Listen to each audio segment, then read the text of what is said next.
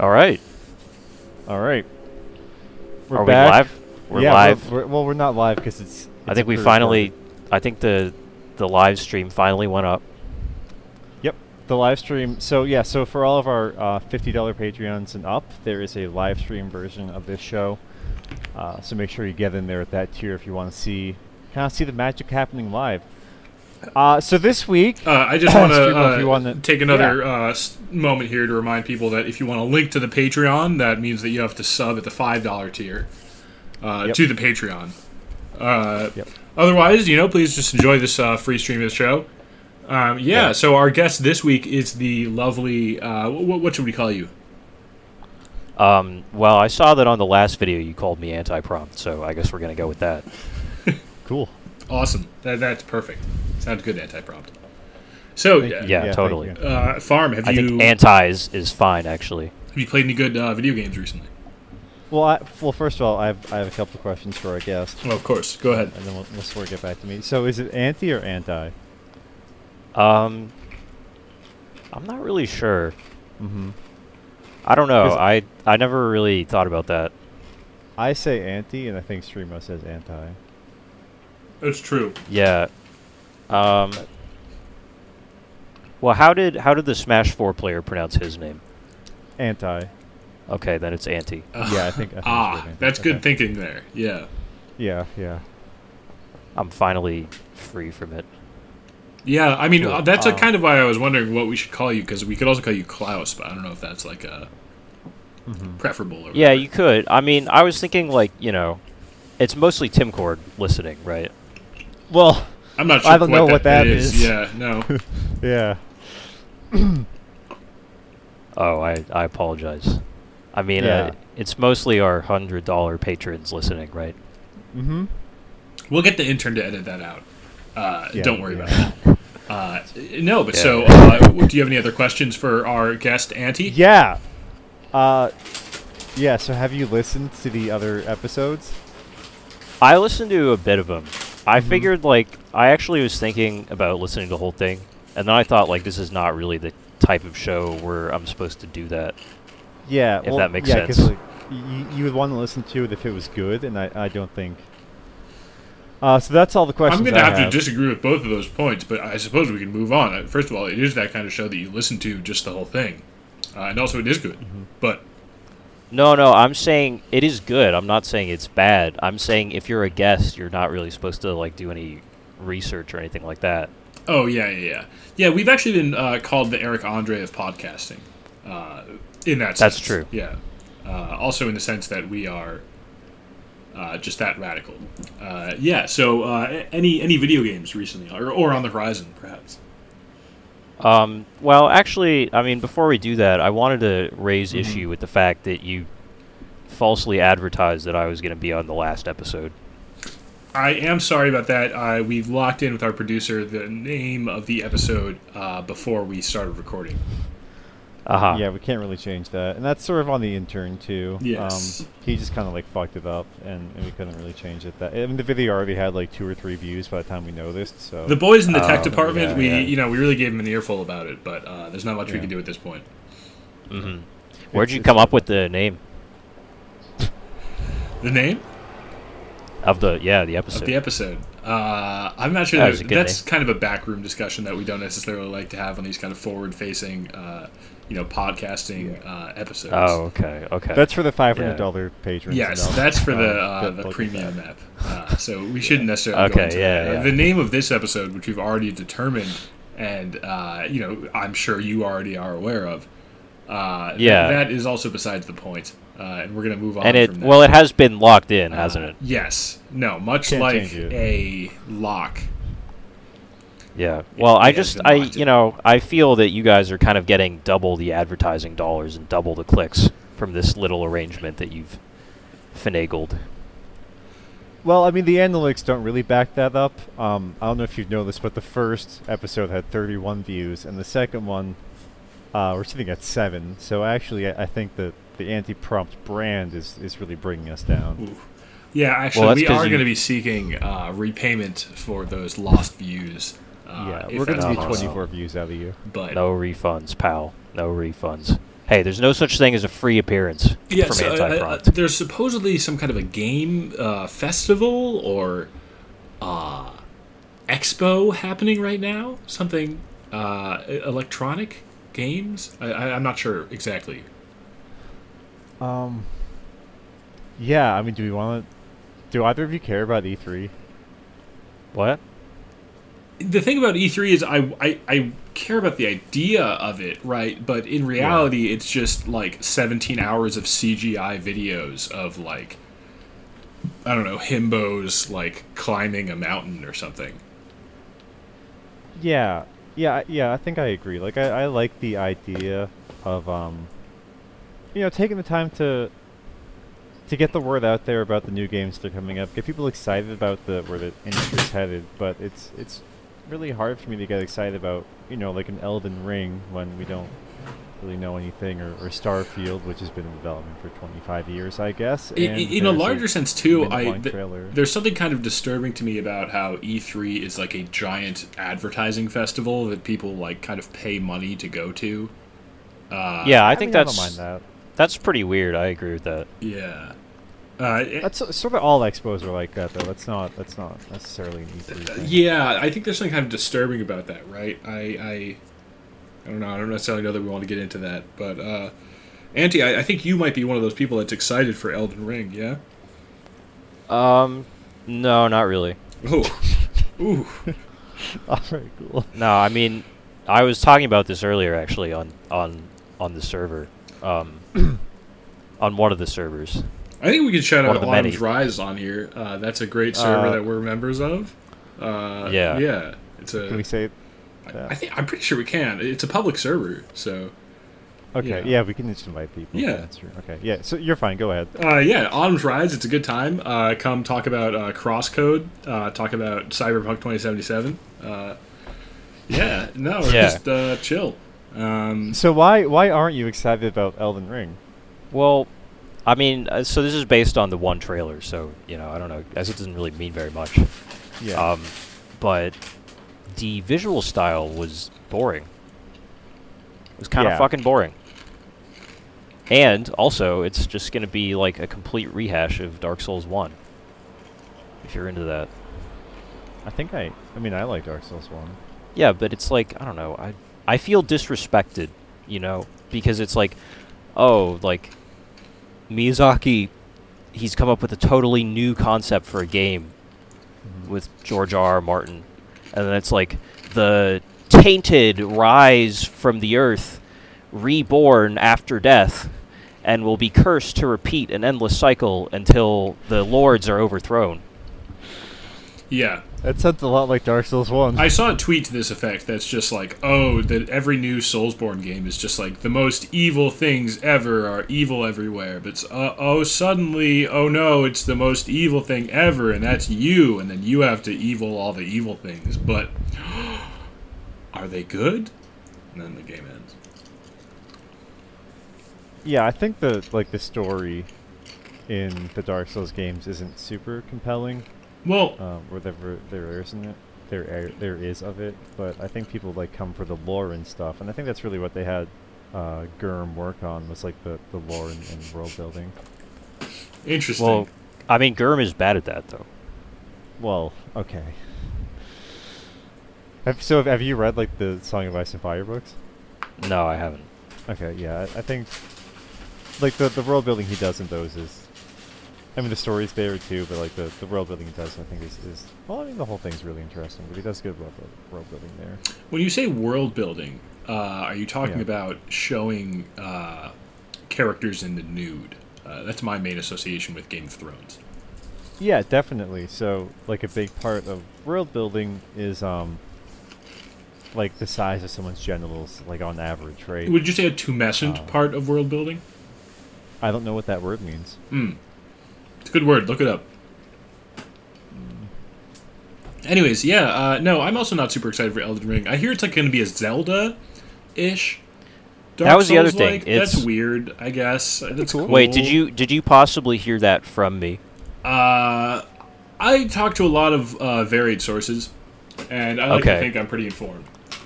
Okay. Well, I just asked because I was one of actually the first people to get out that news.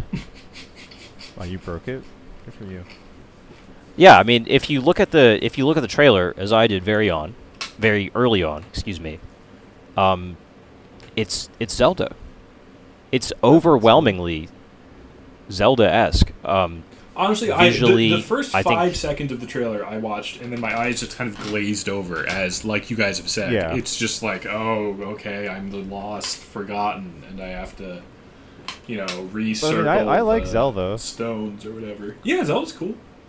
Zelda's cool. Well, yeah, but it's like, you got all these grassy fields and like crowns and princesses and like castles. That would be okay. I would actually think it'd be very funny if Elden Ring had a 4-hour-long tutorial for every new game. I thought you guys wanted a Zelda-like. What's wrong? Why are people angry about this? Sidekick. Yeah. Yeah. Hey, listen. But it's something terrifying. You can rest at bonfires to restore your essence. Well, don't tell. There are certain individuals who'd be very upset if they heard that in a Dark Souls game you had to unlock certain abilities and movements throughout the course of the game. Oh, I don't even know to what you're referring, if I'm being honest. But, yeah, we wouldn't want to trigger anyone here. We're pretty careful about that, Andy, do you actually like Sekiro? I didn't play it. Shit, brother. Actually, Andy, have you played someone Omori? else. No, I didn't play that either. Really? I'm really You probably crushing it shouldn't. in this podcast appearance, aren't I? No, you're doing great. Well, you want to talk about Dark Souls 2? Well, hold on. I understand that you're a big Mother 3 fan. Is that wrong? No, that one's right. Okay.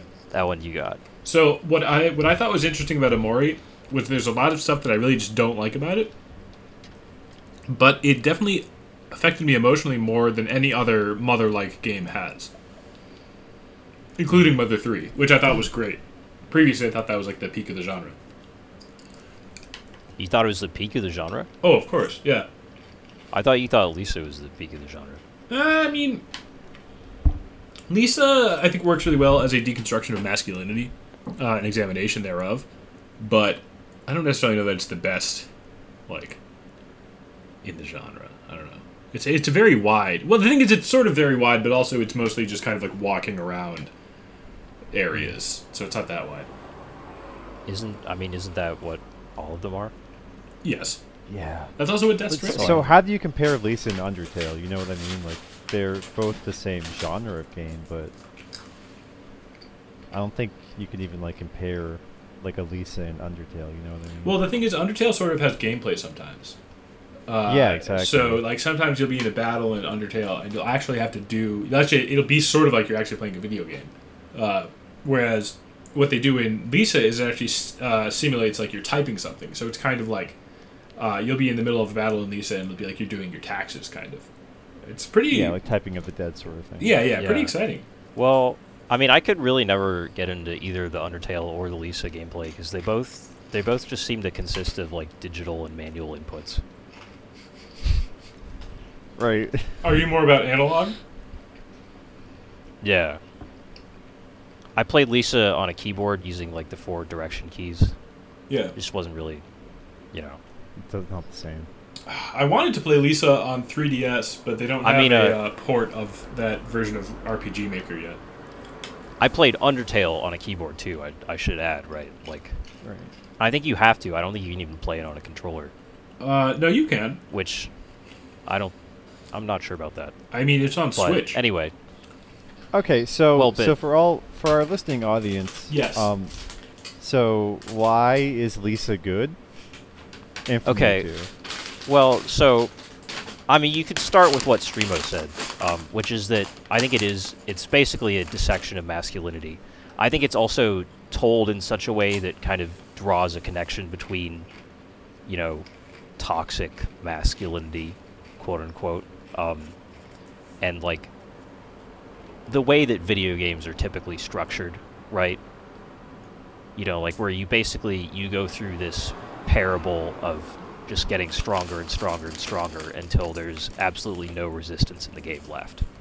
And at that point, the game's over. Yeah, and so I Lisa's think sort of the opposite, right? you're like leveling up and stuff, but your character is like your main character is physically getting like maimed. He's losing limbs. Yeah, and becoming ever more degenerated. Well, but he is still like strong enough to fight. And there's a. Can we go spoilers for Lisa? I don't particularly care. Yeah. Yeah. So there's a point at the end where like you have to essentially, as the main character Brad, you have to kill your party members. They are fighting to stop you from going forward, and you want to go forward. That's your whole thing. Well, that's the and that moment is when you become completely consumed by desire, right? And you become this unstoppable abomination. Yeah. And like you were saying, like, that's kind of the point. I think what's cool is that the player kind of begins to feel there's some like resonance between the player and the character's actions. I remember specifically at one point, and I might have even talked about this on this podcast before, but where you're riding a bike near, you're not riding a bike yet. There's an area where there's a gap. And if you walk up to it and talk to a person near it, they'll tell you that you're too fat and old to jump across the gap. And it's correct that you actually are too fat and old to jump across the gap. You need to get a bike. Yeah. And so it actually does sort of feel bad as the player. Like, you're correctly being told that you suck. And it's like, shit. And there's kind of moments like that throughout the game. Yeah. Well, for instance, there's the very famous one. That appeared in the Donkey video that I think most people have seen, where the game basically flat out tells you like you're gonna go up this 300-foot ladder, and there's nothing at the top, and we're telling you there's nothing at the top, but you're gonna go up it anyway because you can't help yourself because this is a video game. I haven't seen that Donkey video, but I have played that section. Oh, okay. I've also played Lisa the First, and there's a section that resembles that, although the ladder is less tall. That game also is, I think, considerably more problematic, probably, than Lisa the Painful. It's also worse, although it's interesting in context. Yeah, I haven't played it. I've watched quite a bit of it. I think it was basically like an early, like, experimental attempt by Dingaling. It's pronounced you and Nikki. Here we go. No, I mean, literally, it exactly is. You are wandering in RPG Maker surreal, dreamlike environments to collect effects, or in this case, you collect items, except in Lisa the First, the items that you're collecting are like various implements that you use to commit suicide. It's kind of a messed up game.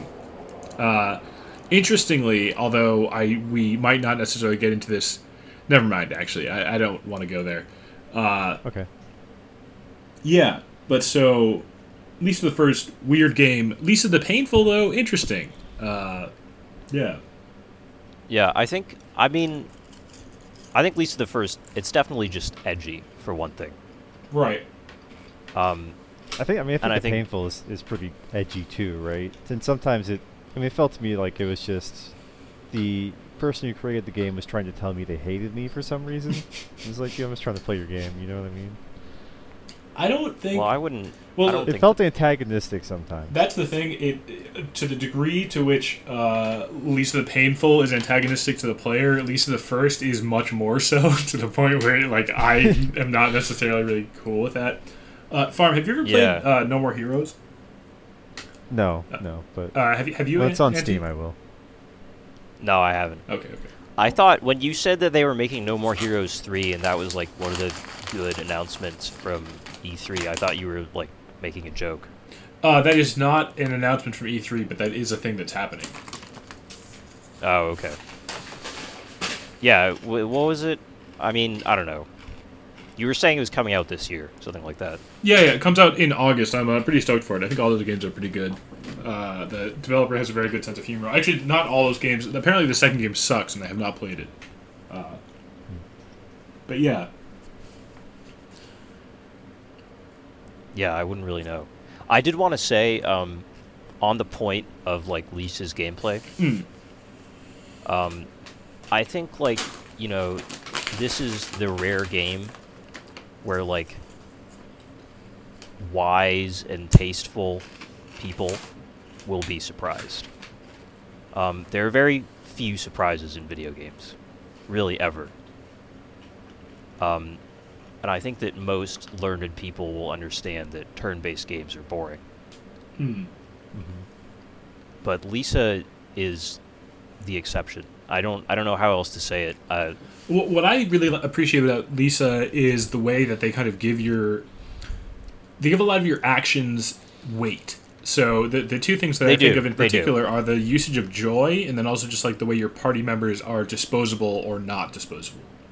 And the disposability of party members. Also, the items. You know, the fact that resources are actually scarce is so important. The first time I played, I'm pretty sure I accidentally enabled painful mode. So my save points exploded after I saved at them. Oh. And that that's sucks, also, by the way, that's like a very good take on New Game Plus that I really like. Just like not being able to save state, essentially? Yeah. Yeah, that's interesting. I think that's not bad. No, I mean, what I think is really good about Lisa's gameplay, yeah, like I said, also with the joy, it's like the player does kind of have an incentive to use the joy, right? Because it makes the game easier. It makes you stronger, I think, or takes away your mana drain or whatever. But you are also incentivized not to do that because you know that the character is like addicted to it and it'll make a worse outcome. And you aren't really necessarily rewarded for it all that much, but you sort of are. Sort of. Yeah, I kind of like that as a usage of gameplay mechanic. Yeah. I mean, I think, you know, like many things in turn-based gameplay, it matters because it's not trivially easy. You know, it's not a game where you can just press attack over and over and over again. And it's not a game where you can just get to a high enough level easily that, you know, you don't have to think about battles anymore. Is that true? That is true, yes. Yeah, I think so. I mean, you can't grind, really. I mean, you kind of can if you get the right party composition. If you have, like two battery people who can just keep healing and restoring mana or whatever. There is, like, one part where you can just fight spiders over and over if you really want to, but... That's, like, very late in the game, though. Yeah, you can't really grind. Mm-hmm. Yeah, every fight will make you weaker in some way. Yeah, that's true. So there's kind of a survival aspect that it adopts that becomes nice. And again, it's very stressful. Yeah. It is. Yeah. Did you ever sleep outside and lose a party member or get attacked by spiders? Yeah, I lost Terry Hintz that way. He was kidnapped and I didn't know to go search for him. Poor Terry. You fucked up. I definitely got Terry all the way to the end one time. When he learned his, like, crazy attack. Oh, that's, like, not even, like, worth doing. Wow, I mean, okay, I guess maybe if you don't care about your, companions and teammates, I do. I think personally. Terry Hintz is, like, the only good person in that entire game. Like, everyone else just sucks, but Terry Hintz is, like, he's a homie, for sure. Do you think this is like Final Fantasy, where like the point of the game is to get your characters up to level 50 so they can learn their ultra special finisher? Yes. I thought isn't Rambo? Is that his name? I don't know. The character whose face got all messed up by Buzzsaw. I thought that guy's a good guy. Buzzo. No, he's not a good guy. No. No, I mean you can kind of tell, like. No, from not the game. not Buzzo. The guy whose face Buzzo messed up. Lord Rando or whatever. That was Buzzo? I thought that was you. It was Brad. Maybe it was Brad. Rando, yeah. Yeah. Rando's a good guy. Yes. Yeah. Well, that's the problem with Rando, is that Rando's supposed to be like a soy boy. Right. Like so Rando. Again, for our listeners, who is Rando? Oh, right, Give me sorry. some background. Okay, so it's the nuclear wasteland, right? There are no governments. There are no societies. And Rando is like a warlord. He's like the most powerful warlord. He's basically kind of holding the social order together temporarily. And the trick with Rando is that he's actually kind of a good guy. He's interested in rebuilding society, and he cares about being fair to people and so on. You don't really see too much of him, but he's sort of a nice guy. and he tries to prevent people from using joy and all that shit. Mm-hmm. And then at the end of the game, you kill Rando, and you destroy his army, and you kill your daughter. It's one of those things that like you can kind of maybe get mixed up on because the game does sort of present him as a good guy, or as a bad guy, but that's in part because Brad is so psychotic and evil, which again, Farm, I think you reacted poorly to. The other twist is that Brad was like a martial arts teacher, and Rando was like his student, who was kind of a wuss.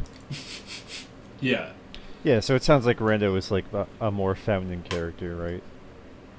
Yeah, kind of. And then the other thing too is that Brad's sister Lisa killed herself and like haunts Brad, which I don't think is really communicated that well in the game proper, honestly. And kind of it's not at all. Oh. Yeah, it's sort of like you're expected to play Lisa the First, maybe. Which I would not recommend playing Lisa the First. Yeah. Especially if you're sensitive to any kind of that stuff, but yeah. I don't know, maybe if you're down to just lose your mind, I would say drop some acid and play that game, but pretty much under any other circumstance, I would say don't do that. Would you like to maybe move on to some listener email? No, so I have one more question first. Sure. So at the end, when you can have Buddy hug Brad or not, what did you guys pick? I don't remember. Yeah, I don't remember either, if I'm being honest. I feel like that was such an important moment. What did you do? I said no, because like there's no way, right? There's no way Buddy would do it. It didn't make sense. Because Brad is a horrible, disgusting monster. Yeah, she hates him, right? Yeah, I would say yes. That seems pretty fair. Funny. Okay, so I'm going to do this without getting spoilery, but that other thing that we've talked about, Farm, in that game, one of the things that bugs me is that I think that they should not forgive him and that they should hate him. But, we need not get into that. What are you guys talking about here? Nothing. Something else. Yeah. I've said too much already. It's probably Amori. It could be. All right. But actually, that's really interesting though, because I don't even remember this moment from the game. But it's another one of these points where the game sort of reminds you that you get to choose in video games whether you consider yourself to be a good person. What do you mean by that? That the game essentially allows you to validate yourself.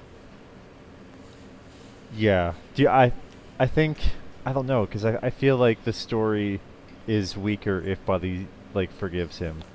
No, I agree. Well, so I mean, I wonder why that choice is. But what I'm saying there. is you're playing as main character, right? Yep. In video game, and you play as main character for 20 hours, and then finally at the end you get to the end, and you save the princess, and the princess is like, "Oh, thank you, you hero." Mm-hmm. I'm saying in this, the game is making it explicit that you are controlling the princess. You are the person who decides whether you succeeded. I think maybe I suppose that could maybe be just to dab on people who are stupid and don't get it. Like, the people who say yes, hug them, are just like, that way Dingling can like look at metrics afterwards and just be like, oh, okay, all these people are stupid. I'm going to never release Ninja Tears, and I maybe believe that a little bit more, because, yeah. I choose to believe it's intentional. Yeah. That moment just stuck with me, because it felt like... I mean, I think you'd agree, like, I don't even remember it, so, like, I'm hearing about it now and thinking, like, how weird that is. I mean, I do kind of think it was so that you could withhold that from Brad, because he doesn't deserve it, right? It's like you spend the entire game chasing after this trophy. Yeah. And then in the last 5 minutes, you, as the trophy, get to decide whether you will let your own character succeed. Yeah. Yeah, I like that. That's a good way of putting it. All right, listener email? Yeah, all right. So that was the least talk. So we got one piece of listener mail this week, so thank you. Remember to send in your listener mail to lastvideogamepodcast@gmail.com, and I can guarantee it will be featured on the next episode, 100%. This one comes in from a longtime listener, perhaps one of our top 50 fans. Easily. Galosh. Oh. Ooh. Galosh is how it's signed. He has, or I Yeah. guess I should say, they have their first A big name in in the LVGP industry. Oh, huge name. So I'll just go ahead and and read this email. Hey, what's up, everybody? It's me, Galosh. So I've been a huge fan of the Last Video Game Podcast since even prior to listening to any episode. Now that I have catched up, I am still a huge fan, unexpectedly. Whoa. Here's my gamer question. If you had unlimited budget to make any video game, what would be your dream video game? I'm not only asking which genre of game, but what's your dream game all about? Oh. Also, is there a Patreon where we can throw y'all a bunch of money? I guess your producer has the pockets empty because his mic sounds like a raccoon in a coffee blender. Peace out and keep gaming safely, Galosh. That's a good question, Galosh. Our Patreon is located at patreon.com/VGBootcamp. Please do remember that tipping. Hold on, please. So, tipping the is Patreon customary link on the is Patreon. Available to $5 and up Patreon subs. Yep. Please don't share it to people. Well, who it's have not I mean, subscribed to so the Patreon. it's a password protected link. You can't just go there. No, you can't. Even know the No, URL. you have to be a sub. Yes. You have to Yeah, get so the very. Please Yeah. hit that sub Yeah, button. if you We're want the trying link to go the Patreon, you sub-high. had to subscribe. You get those sweet emotes for the Patreon chat. Yeah, no, please do that. Dream video game is an interesting question. It's really hard to say, right? So I think the easy answer that I kind of jump to is Kirby's Air Ride 2. Or, Kirby Air Ride Infinity. Maybe some kind of actually good, quote-unquote, MMO built out of the Kirby Air Ride world. Something like that, probably. A Kirby Air Ride MMO? Yeah, I mean, that's just the first... Because, just a sequel to Kirby Air Ride? That would not be... If I have unlimited budget, I should make sure to use as much money as possible. Okay, so what does Kirby Air Ride gain from becoming an MMO? It's kind of more in-depth cart customization. It really starts to matter how you build your cart, what kind of upgrades you go for. Okay. Have you never played F-Zero and been like, I wish this was a RPG, actually? No, but that sounds like Burnout Paradise. That's a thing? Except an MMO. Interesting. Now, Burnout Paradise is not an MMO. No, it's not. But, Well, he's saying if it accept. Right. So here's Accepting. the thing. I don't think there has ever been a good MMO. No, there hasn't. Right? No, I can't think of any. I don't think that's even possible. It's not. No, I mean, just apparently Star I like how Wars Chris Galaxies joined is right supposed as to he be said good. that. Oh, yes. Who? The intern. Yeah, the intern finally fucking showed up. God. Yeah. Goddamn you time. know what? Yeah. Yeah. We were saying, all MMOs are shit. They're and just fucking awful. boring. Anyone who plays an MMO and enjoys it is just poop for brains, a dumb insect. Well, they've all been doomed by WoW. I mean, WoW. Have you guys actually tried to play an MMO? They all feel so awful to play. I have played RuneScape in middle school. I also played some Adventure Quest, and we should get our previous week's guest, Wub, or Smack, or Aaron, depending on how you like to call him. Not this week's guest, but last week's guest. He would love to talk about Adventure Quest, which is another MMO that I played. Although I never became a member in RuneScape, I was a member, paid or whatever. Yeah. I don't know. I feel like MMOs are just checklist games, like your Far Cry or Assassin's Creed, just without the fun gameplay. Which what else do you have at that point? I honestly did not realize Far Cry or Assassin's Creed had fun gameplay. There They might not. Yeah, I haven't played one in like 10 years. I really have never played one. They just seem kind of boring. I don't know. Basic. Yeah. The only MMO I ever played was Spiral Knights. I don't know if you even heard of that. Oh, shit. It's pretty bad. That's very funny. I have played some Spiral Knights. Yeah. Yeah, that was a fun one. I don't really recall what the gameplay was like at all. I played like in high school with some buddies. I mean, the thing about MMOs are that it really is just a social experience, and it's just the experience of like doing stuff with other people, which it's much more like you can get that in a somewhere a more healthy and productive environment, like a Super Smash Bros. Melee tournament. We're playing League of Legends for 8 years. I mean, I would not ever say you should play League of Legends. That's disgusting and frankly upsetting. Damn, that's really... I don't know what I would do. Auntie, what's your dream video game? What would it be? Describe it. Silk Song. Probably. That's what I'd have to go with. Uh-huh. So you would pay whatever $17 billion so that they could continue developing Silk Song? Yeah, a literal blank check. So you really like Hollow Knight that much? I do think it is the best game. Interesting. Okay. I feel like good.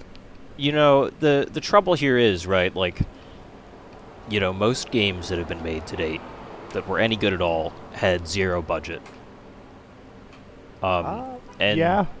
Then, the majority of games that got billions of dollars in funding, or even just hundreds of millions, have all sucked. Yes, that's a fact. Mm-hmm. And obviously, there are structural reasons for that, but what I'm trying to get at is we don't really know what a good, well-funded game even looks like. Well, but so obviously that's true that when you start throwing enough money at something, you kind of get diminishing returns. But if we're truly talking about an infinite or money source, you could just throw more money at the problem of inefficiency, and then you just Yeah, no, I'm not saying. Look, I'm not saying it would fail. I'm just saying that's a big leap of the imagination. Look at, for instance, Tim Schafer. He got $3.3 million for a $20,000 Kickstarter, and everyone loved the result. Who's Tim Schafer? Double Fine Games? Come on, you can't... Oh, yeah, everyone likes that. Come on, Jesus, dude. Which game are you referring to? I think Broken Age. There was one... there was some Double Fine game that everybody hated and got way too much funding, and as a result, I think, ended up... I thought Broken Age was supposed to be really good. Possible. I don't really like Tim Schafer games at all. I tried playing Psychonauts the other day, and I was just I was like, this is Psychonaut for me. Am I right? I was like, I downloaded it, and then I was like, psych. It's been aged super well. I played it a couple of years back too, and it's clunky in a lot of areas. Yeah, and I was looking at it on my CRT monitor with a knockoff PS3 controller, and I was like, this is old and looks bad. So it doesn't look good. Yeah. But I kind of want to go back to the high budget games can't be good thing. Yes. I'm not saying they can't be good. I'm just saying we don't know. Okay, like Anti was just saying, if a game has a high budget, it'll be bad. But Farm, what were you saying? Well, he doesn't know. So I would like a counterpoint, Death Stranding, right? That game clearly has a high budget, and it's amazing. Well, I actually didn't... Is Death Stranding really good? Yes, it is. Actually, it's on sale, half off, I think, for $30 right now. So I'm just saying, anybody listening, definitely pick that up. It's a spectacular game. The thing is... Yeah. Go ahead, Farm. Go ahead. No. Oh, okay, yeah. So you just have to, going into Death Stranding, I think you have to be aware that, a lot of it is a lot of really stupid bullshit, and if you're not along for that, you have to sign yourself up for it. What you have to understand is that Sam Porter Bridges also kind of thinks that a lot of it is annoying bullshit. Yeah. And he doesn't really care about most of it. So when you feel like, what the hell is this person talking about? I really don't care. The thing to remember is your character's kind of thinking that too. Yeah, and you don't really have to pay attention to them. You can if you want. It's fun. It's like fun to talk about and try to figure out what's going on. But there's a bunch of good words like chiral flow and timefall and. I like repatriate. That's a good one. Yeah, repatriate. Doom's syndrome. Yeah. Doom's is good. Yeah, a lot of good words. It's wonderful, honestly. So I mean, it's weird. Like Hollow Knight has all of these elements that I ostensibly love. Like the movement, obviously, is like buttery. It's beautiful. It's spectacular. The art is theoretically great. It's hand drawn. It looks really nice. I'm not in love with the art style. I don't like the whole bug stuff. Doesn't do it. That's why I said theoretically, because as I said that, I realized there are some issues that I have with it. But like, I like the idea of having the lore be kind of subtle, and like you said, I think the map system is maybe good. But I don't know. It just nothing really comes together for me. Yeah, I agree. I think the parts are less than the sum. For me, it's the problem is it's kind of hollow, right? All right, so that's where we're gonna end today's episode. Wait, I did have some more stuff to say though. Yeah, no, I was joking. Okay. Well, I would have been. I mean, look, I feel like once you start breaking out the Hollow Knight bad taste, it's really kind of impossible to take anything thereafter seriously. I don't think. No one's saying it's bad. I'm being completely genuine here. I think that if anyone says that Hollow Knight is a dull game, did I say that it was dull? I mean, it's good. It's good. In not so many words. It's very hard to take them seriously.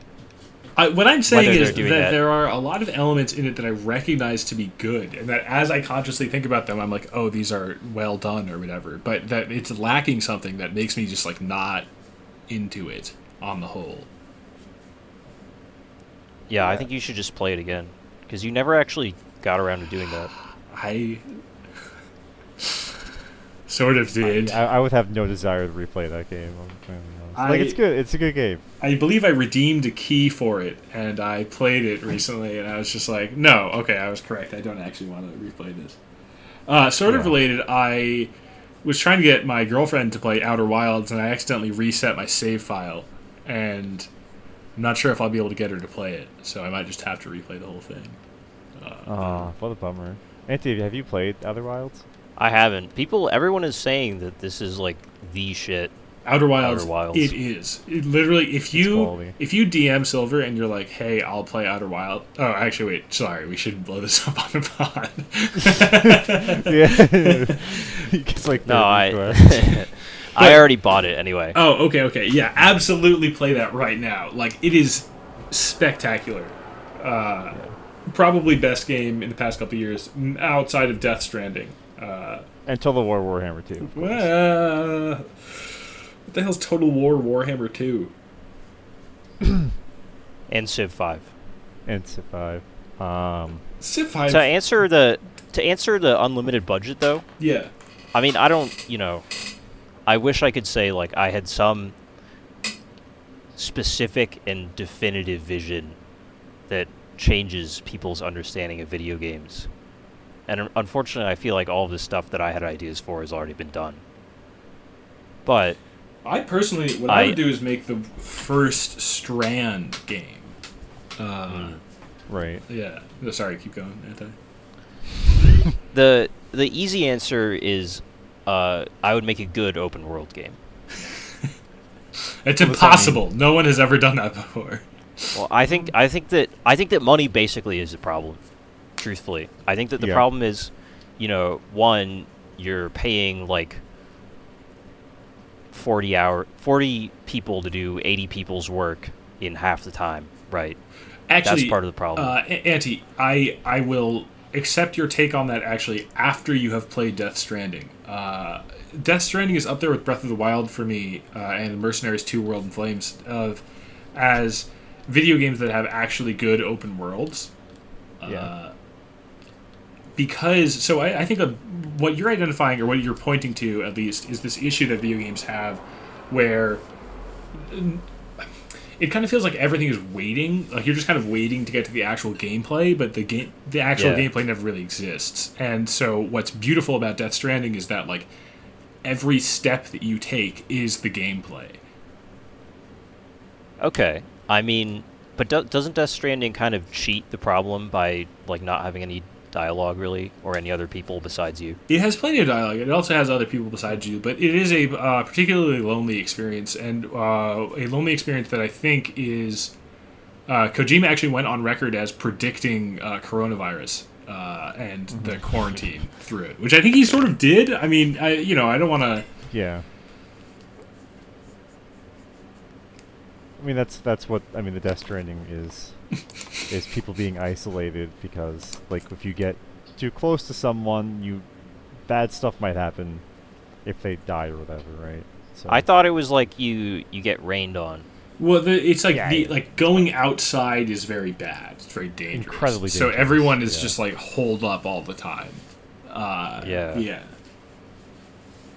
Yeah, I don't know. I mean, I think that's kind of cheating because, like, one of the problems that like every open world game to date has had is bad writing. And so then to make a game where basically there are no other characters and say like, oh, look at this, we made a good open world. Shut up. There are characters in Death Stranding. We made a. Okay, I don't believe you.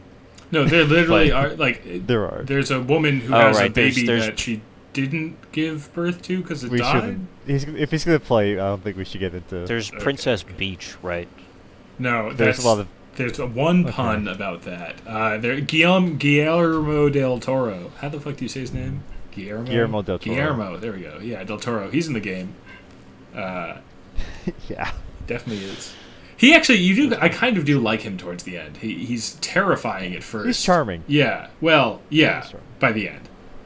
Yeah. At first, he's horrifying, I think, and very much violates a lot of your sense of space, and you kind of are uncomfortable around him. Yeah, he does get too close to you. There's a thing that's set up early on about how your player character doesn't like it when people touch him or are close to him, and like half of the cutscenes are people touching him and being close to him, and it's so weird. Yeah, he's just uncomfortable the whole time. Yeah. But the weirdness is something that I kind of appreciate. I think that's something that shows up both in Lisa and Dark Souls. But what's odd for me is when that kind of quality of weirdness just falls completely flat, which happens for me in Hollow Knight, but it also happens for me in Dark Souls 2. Dark Souls, what did you just say, Dark Souls or Dark Souls 2? Dark Souls 2. Okay, yeah, you kind of cut out with the 2 there. Okay. But, I mean, I just want to, like, reinforce this point, right? Like, I don't think that Death Stranding has like an actual like social world. I think that's like kind of the point, is that like it's your job to kind of put things back together.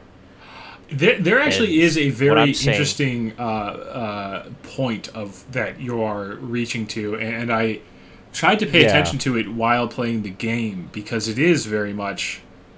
There's an element to it that I think is like you are isolated the whole time that I think is really interesting, but I'm not exactly sure where it went. Well, it's very lonely, but you're not necessarily ever like alone in Death Stranding just because you have the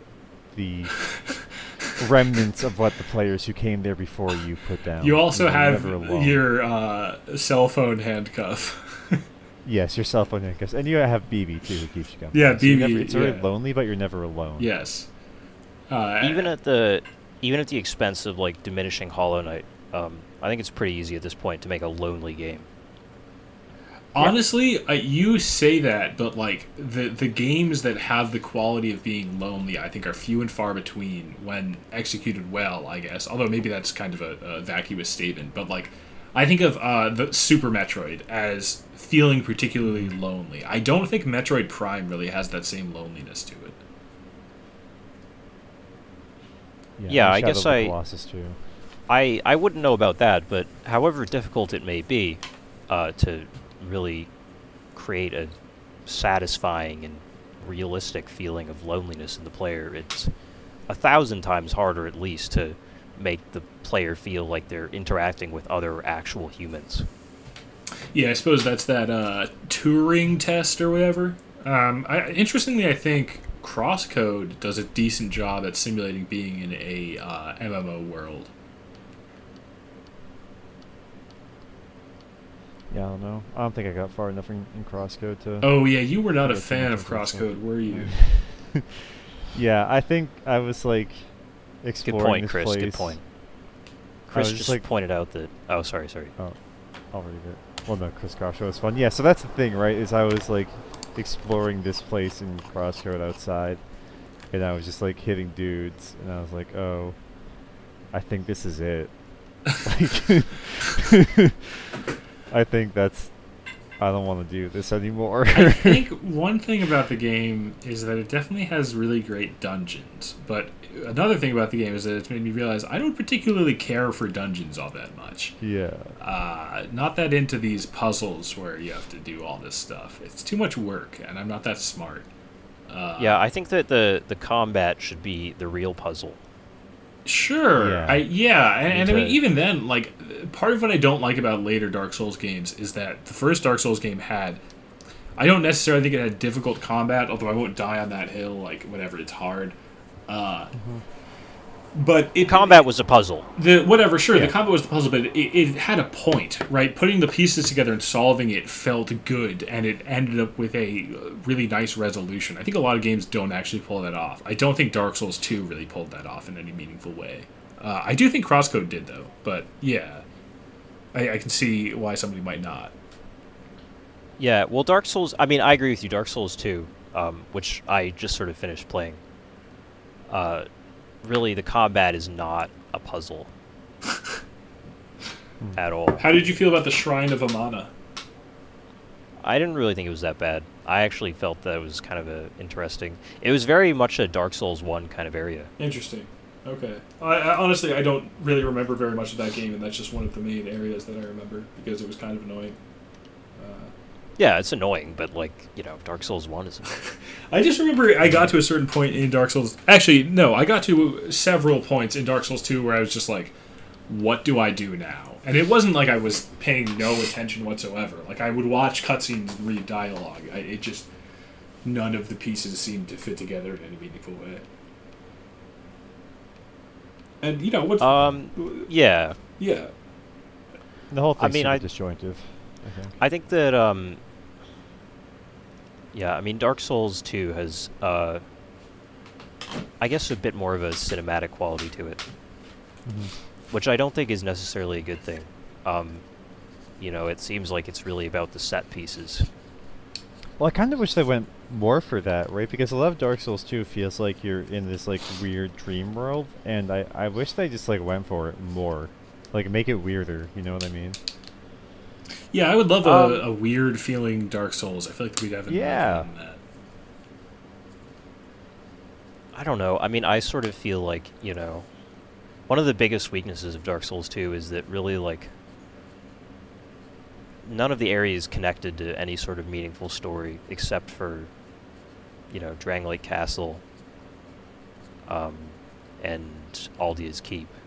Right. Those two names are just, what is it? They're like Teflon. Like, they just bump off of my brain, and they just do not permeate in any meaningful sense. Like, I have no idea what you just said. If you tell me that Drangleic Castle was in both 1, 2, and 3, I would believe you. I have no idea, dude. It's like, Drangleic Castle is where Draco, or what is his name? What is it? Lance from the Pokemon League lives. You know, like, I don't know, man. That stuff is.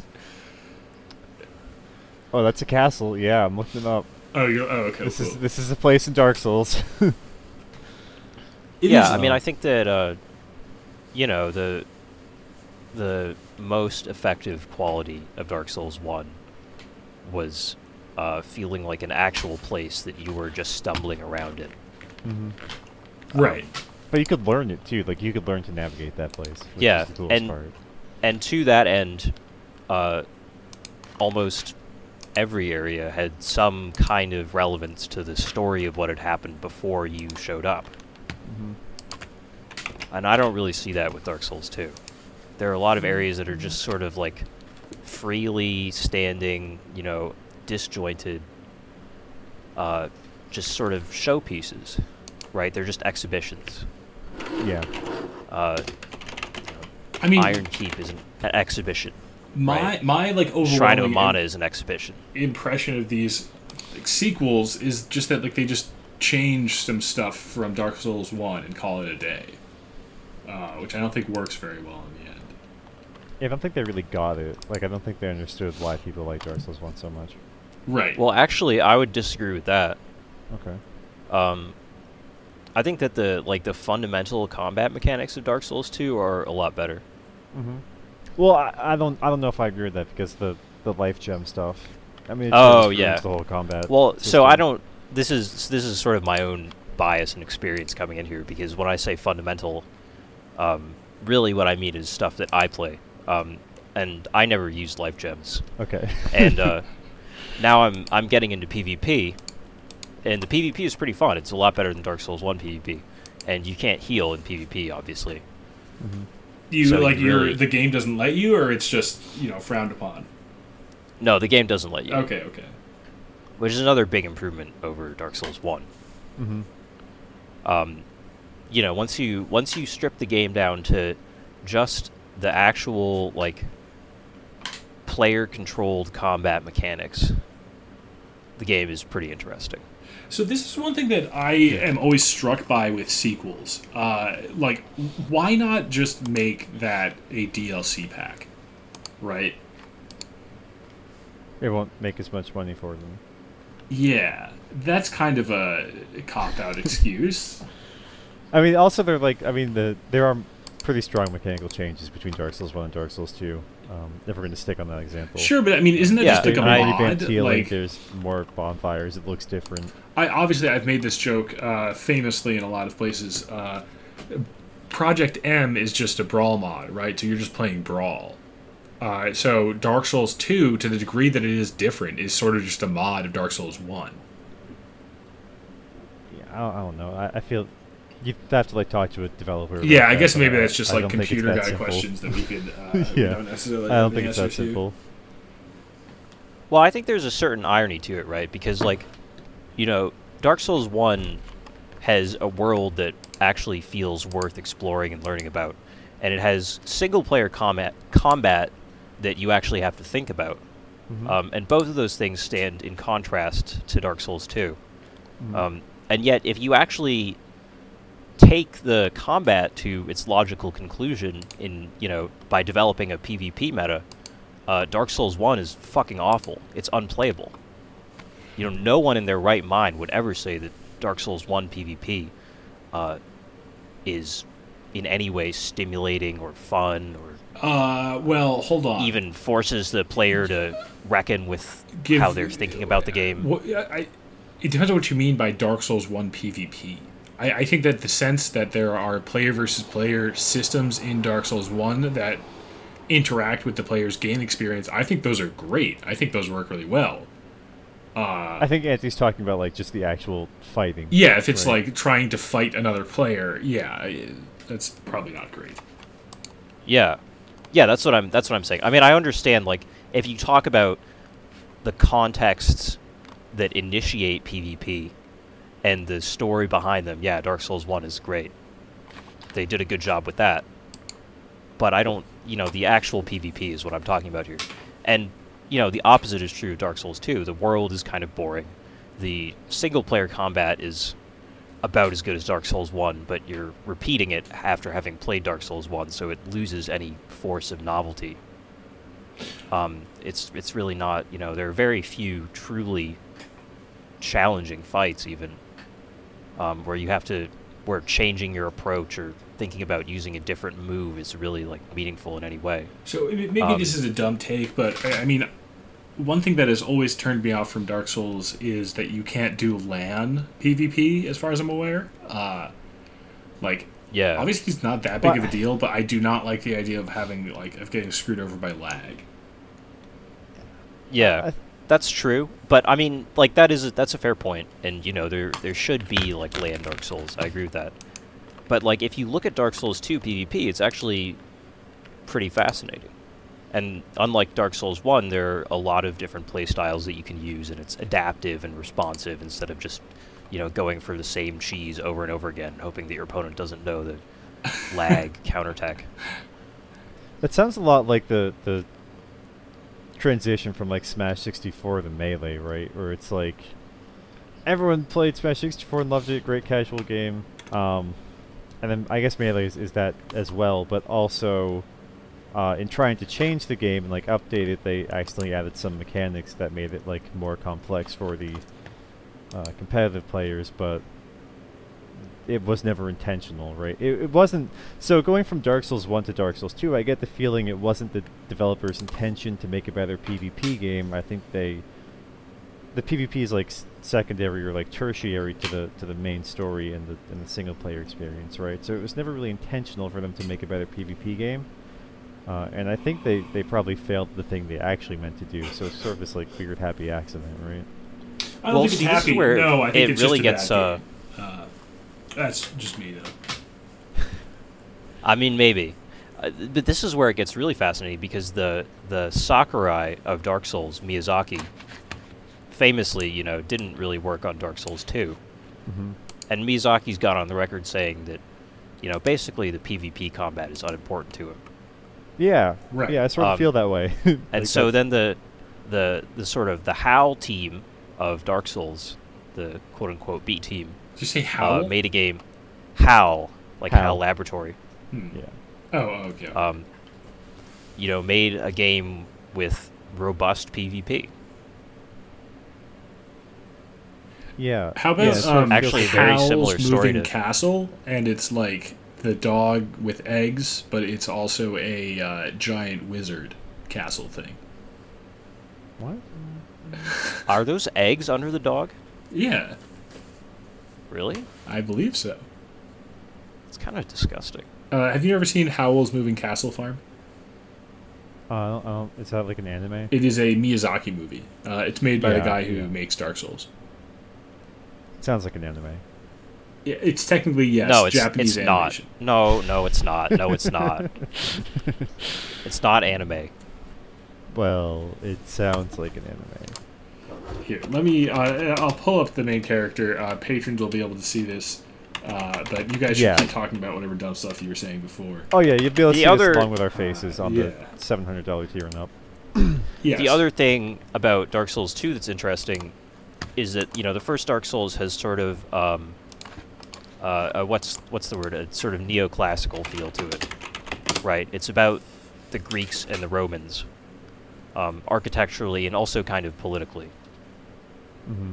Yes, but Dark Souls 2, it is. Just take my word for it. Sorry, I was trying to. I didn't want to. Yeah. I mean, look. Can we at least agree that the architecture is neoclassical? I don't know what that means. There's some Gothic stuff going on there. It's overall it's very French. Here's the thing: architecture is bullshit. What you need a wall, you need windows, a door. We all know that. We know how it works. Anyway, the thing with Dark Souls 2, right, is that instead of being Mediterranean, it's Nordic. And that I think that throws an interesting wrench in things. Yeah, I don't know. I feel like if you're going to go with the Nordic stuff, again, it gives you another avenue for, weirdness. You can explore that more, and I feel like they do, and that makes me sad. That's true.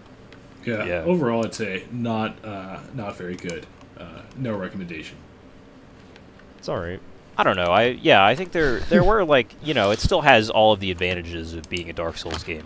Yeah. You could say that, for sure. Honestly, though, that's the thing. The Dark Souls 1 was more than the sum of its parts, and I don't think its constituent parts are all that great when broken down. The combat's good. The combat's always going to be good. They nailed it. Yeah, I think, combat, character customization, Yeah, Fashion Souls is great. Fashion. Dress up. Fashion. I got the way banned from a works. Dark Souls 2 Discord server, actually, over Fashion Souls. That was a fun time. Yeah. Do we want to know? I mean, it was just somebody... I was talking about the armor that I was wearing. Somebody was like, that armor's bad. And then I said something... I don't actually even remember what happened. But it was... I was in the right. That's all I'll say. That's usual. Yeah, I actually... For the $300 patrons... Chris, if you could just make it so only the $300 patrons can access this. I had some really good screenshots of my Dark Souls 2 character. I do think the fashion in that game is the best in any of the Souls games. Interesting. Did you play as a man or a woman? Man. Okay. I'm not into that creepy shit. I just was, again, this is for the, very wealthy guys, so they want to know that kind of stuff. Yeah. Yeah, our highest tier patrons need to know. If so anyway, I guess I should answer the question now. Yes. Oh yeah, we do have some listener mail. Well, no, I want to answer Galosh's question. Galosh's question? Yeah, the initial one. About yeah. Okay, so I've been thinking about this. All right. So you take Total War Warhammer 2, right? I don't know what that is. It's like grand strategy game with these crazy battles with like these fantasy things from Warhammer.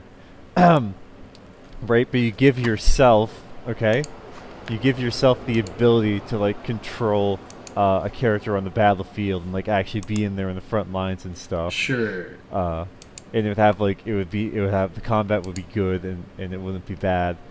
So can I cut you off? Yeah. I don't mean to cut you off too much, but is the idea for this? It would be like you could play as a soldier on the ground, but then also you could play the strategy game, and then it would be recursive like all the way up. Oh. Yeah. Was that audible? Both. No. I just sneezed. Okay, cool. Didn't PlanetSide do that? I think some game has tried to do that one time. Yeah, there was a Wii game that did it, and I've been trying to remember what it's called. I want to say it's like Battalion Wars. That might be it. I'm gonna check. Battalion Wars on the Wii did that, and that was pretty dope. But yeah, so also there's this part of like Warhammer lore where it's like if you like succeed on the battlefield or whatever, like sufficiently enough, then I might be getting this wrong, but my impression is we have really passionate Warhammer fans, so please just continue at your own peril. Send in your corrections if you are a big Warhammer fan. But like the gods start to smile upon you and like give you these boons and make you more powerful. So you could also have like a progression system where like maybe you're just one guy or something, and you can like see yourself progress and grow more powerful, eventually becoming like your own warlord or whatever. And alongside that, I would also throw in like a nemesis system. So like let's say you're defeated, and then like then now you're rivals with this person, and the gods will smile upon you if you kill them in a battle grand strategy thing. To clarify, would you also be using your unlimited resources to ensure that this game too would be on the Wii? Yes, absolutely. This needs to be ported to the Wii. I think that's a huge market right now. It's untapped for grand strategy games. I do think it's a shame most of the time when games don't come out on Wii. I'd say that's my main console, and it's I'm always looking for more stuff to come out on there. So that's the biggest issue with Hollow Knight is there was no there's no Wii port. Yeah, and honestly, another thing is there's no way to get the game to display properly in 4:3. I mean, it's one thing to just not support classic monitors, but to not display properly. Come on. Yeah, well, I think if you had unlimited resources, you could not only like make the Wii compliant with any aspect ratio, you could drastically increase the resolution. Yeah, I mean, that's unlimited resources, you can just upgrade everyone's Wii to like a gaming PC from whatever year. Well, but it would still be like the size and shape and color of a Wii, though. Yeah, of course. And that's something that I think that Nintendo has neglected. The size and shape and color of the Wii? So, we're going to move on. All right. To our next segment. The backlogged review of the week. Perfect. Yeah. Do you have anything picked out? I do have one picked out. This one made its way on the boards. Oh, wait. We missed listener mail. Sorry. Oh, we missed some listener mail. Oh yeah, so we actually got this this other piece of listener mail from Anonymous. Anonymous in the chat room, because again we do this live and people $2,000 and up can listen in. So otherwise you have to submit 5 weeks in advance. Otherwise, if you've donated to the $15,000 and up tier, you get access to the live Patreon chat. This question was asked just in emotes because again they only donated to the $500 tier. Right? Yeah, you don't get the option to actually type anything until you get to that. Yes, and so you can interpret. Please, the chat is English, always in sub mode during the live stream. Yeah. So anyway, to the question is coming in from anonymous listener mail. Grothel Sax ? So Grothel, I think is sort of like this new hot teen sensation. He has his own month, Grothel-sember. Kids love him. The teens he is a love month. him. Yeah, Grothel-sember. And what month is it? That's Grothel-sember. So I think Grothel fucks for sure. For sure. Oh, is that the question? I thought it was asking whether or not we would. I personally would not. No. No. I mean, I'm not like a Pokemon, but I mean, Grothel himself, like Grothel fucks. Also, I'm just going to make a statement here. I'm not sure what the intern is doing, but if they're asking distracting questions while people are trying to run a podcast, maybe get back to work. Yes, that's a good point. I actually, I guess this kind of shows my age. And I am the oldest person on the podcast right now. Not true. But, I actually don't really know what Grothel is. I've heard a little bit about it through Twitter, or who he is, or she. Right, you've seen it on MySpace. Well, okay, let's not be insulting. I'm doing my best. And, yeah, I only have, like, a passing knowledge of Grothel myself. I kind of think that this question is asking, like, conceptually, is it possible?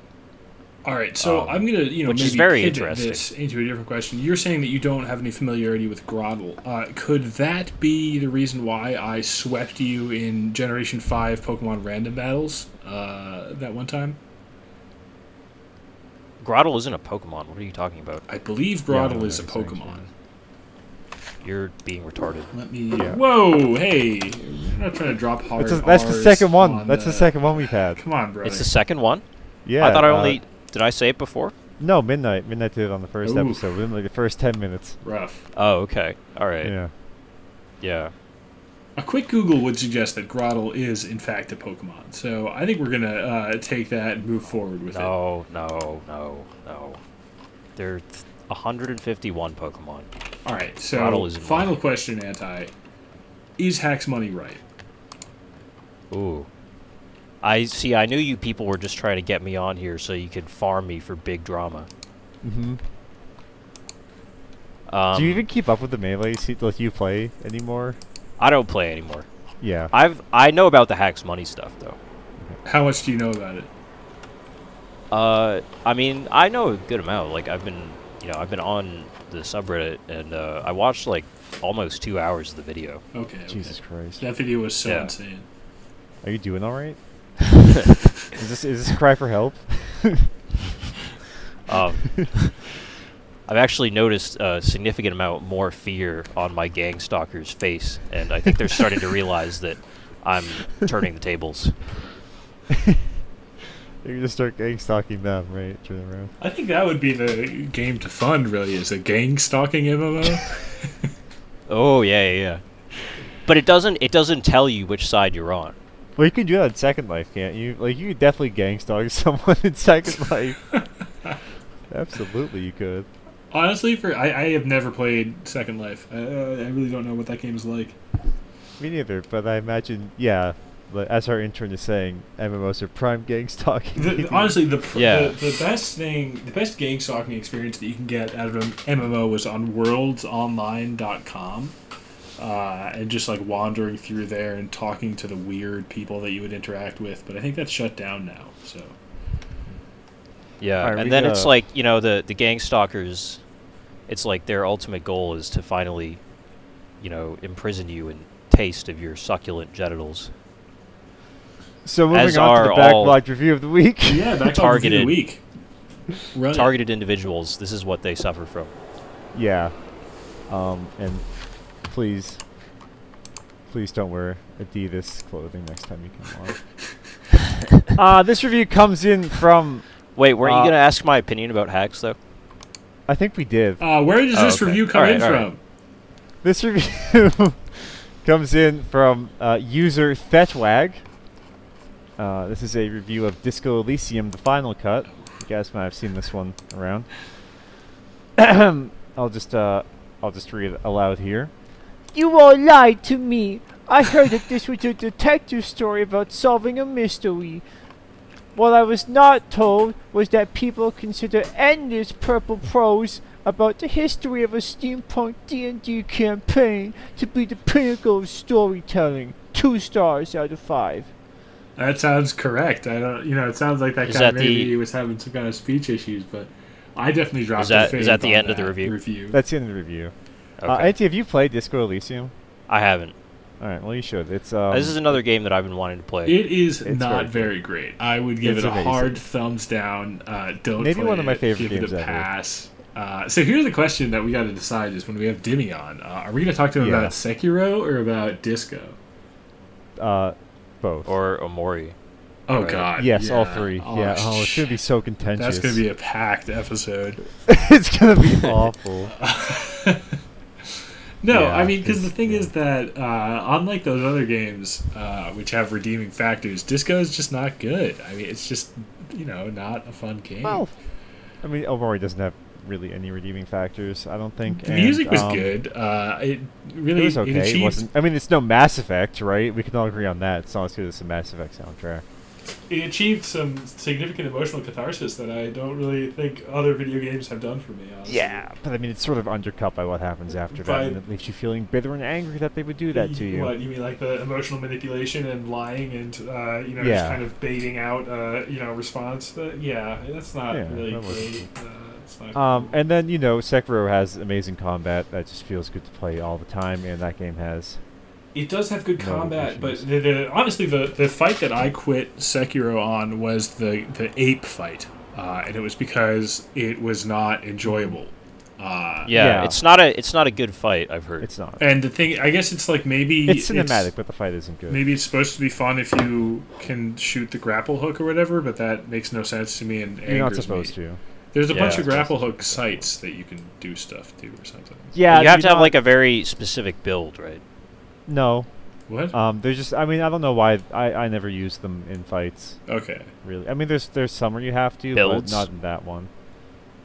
You don't have to use builds in fights? No, in Sekiro you don't have to really build your character at all. You just have a sword, go around doing stuff. There's no building. Sounds yeah, like you don't Disco understand Elysium... the game very well. Disco Elysium's... It's really good. It's bad. All right, I think I actually got to get going pretty soon.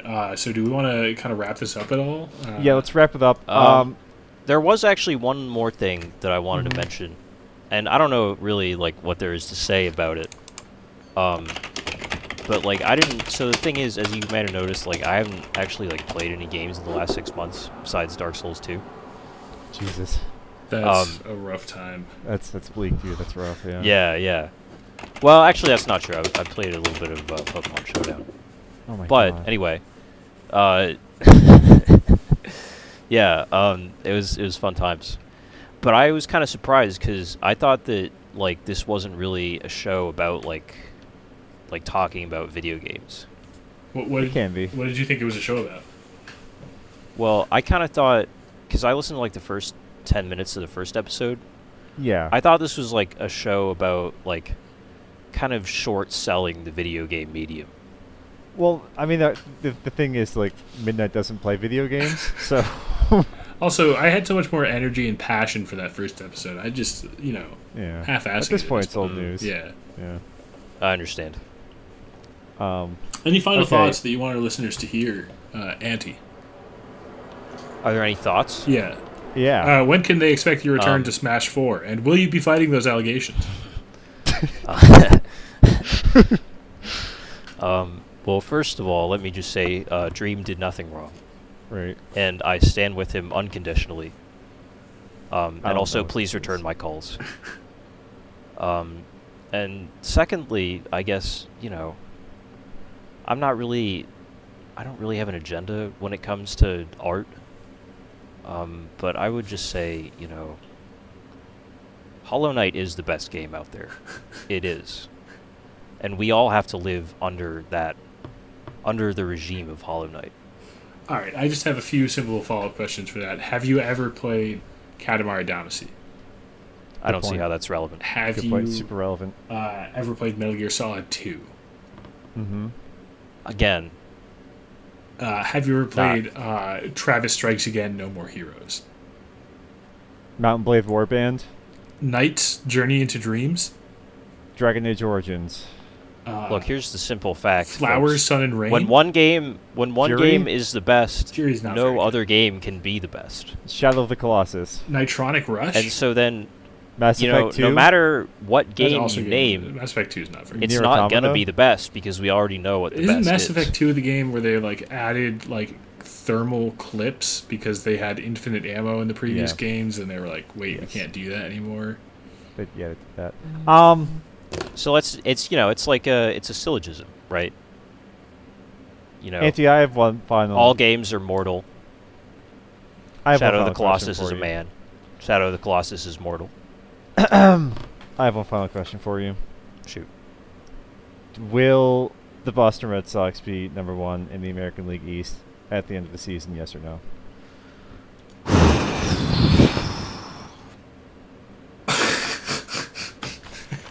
I just sighed deeply, and I'm not sure that It actually did came not through pick on the up. mic. No, didn't. you just... It didn't. Yeah, I there's just- something wrong yeah. with this mic. I don't know what it is. I mean, Discord has some pretty crazy sound filtering technology, but does. good app. I'll send it over later. I gotta go do some stuff. Wait, you didn't answer the question. Yes. Thank you. That's where we'll end it. All right, that's all from us here at the Last Video Game Podcast. Thanks for listening.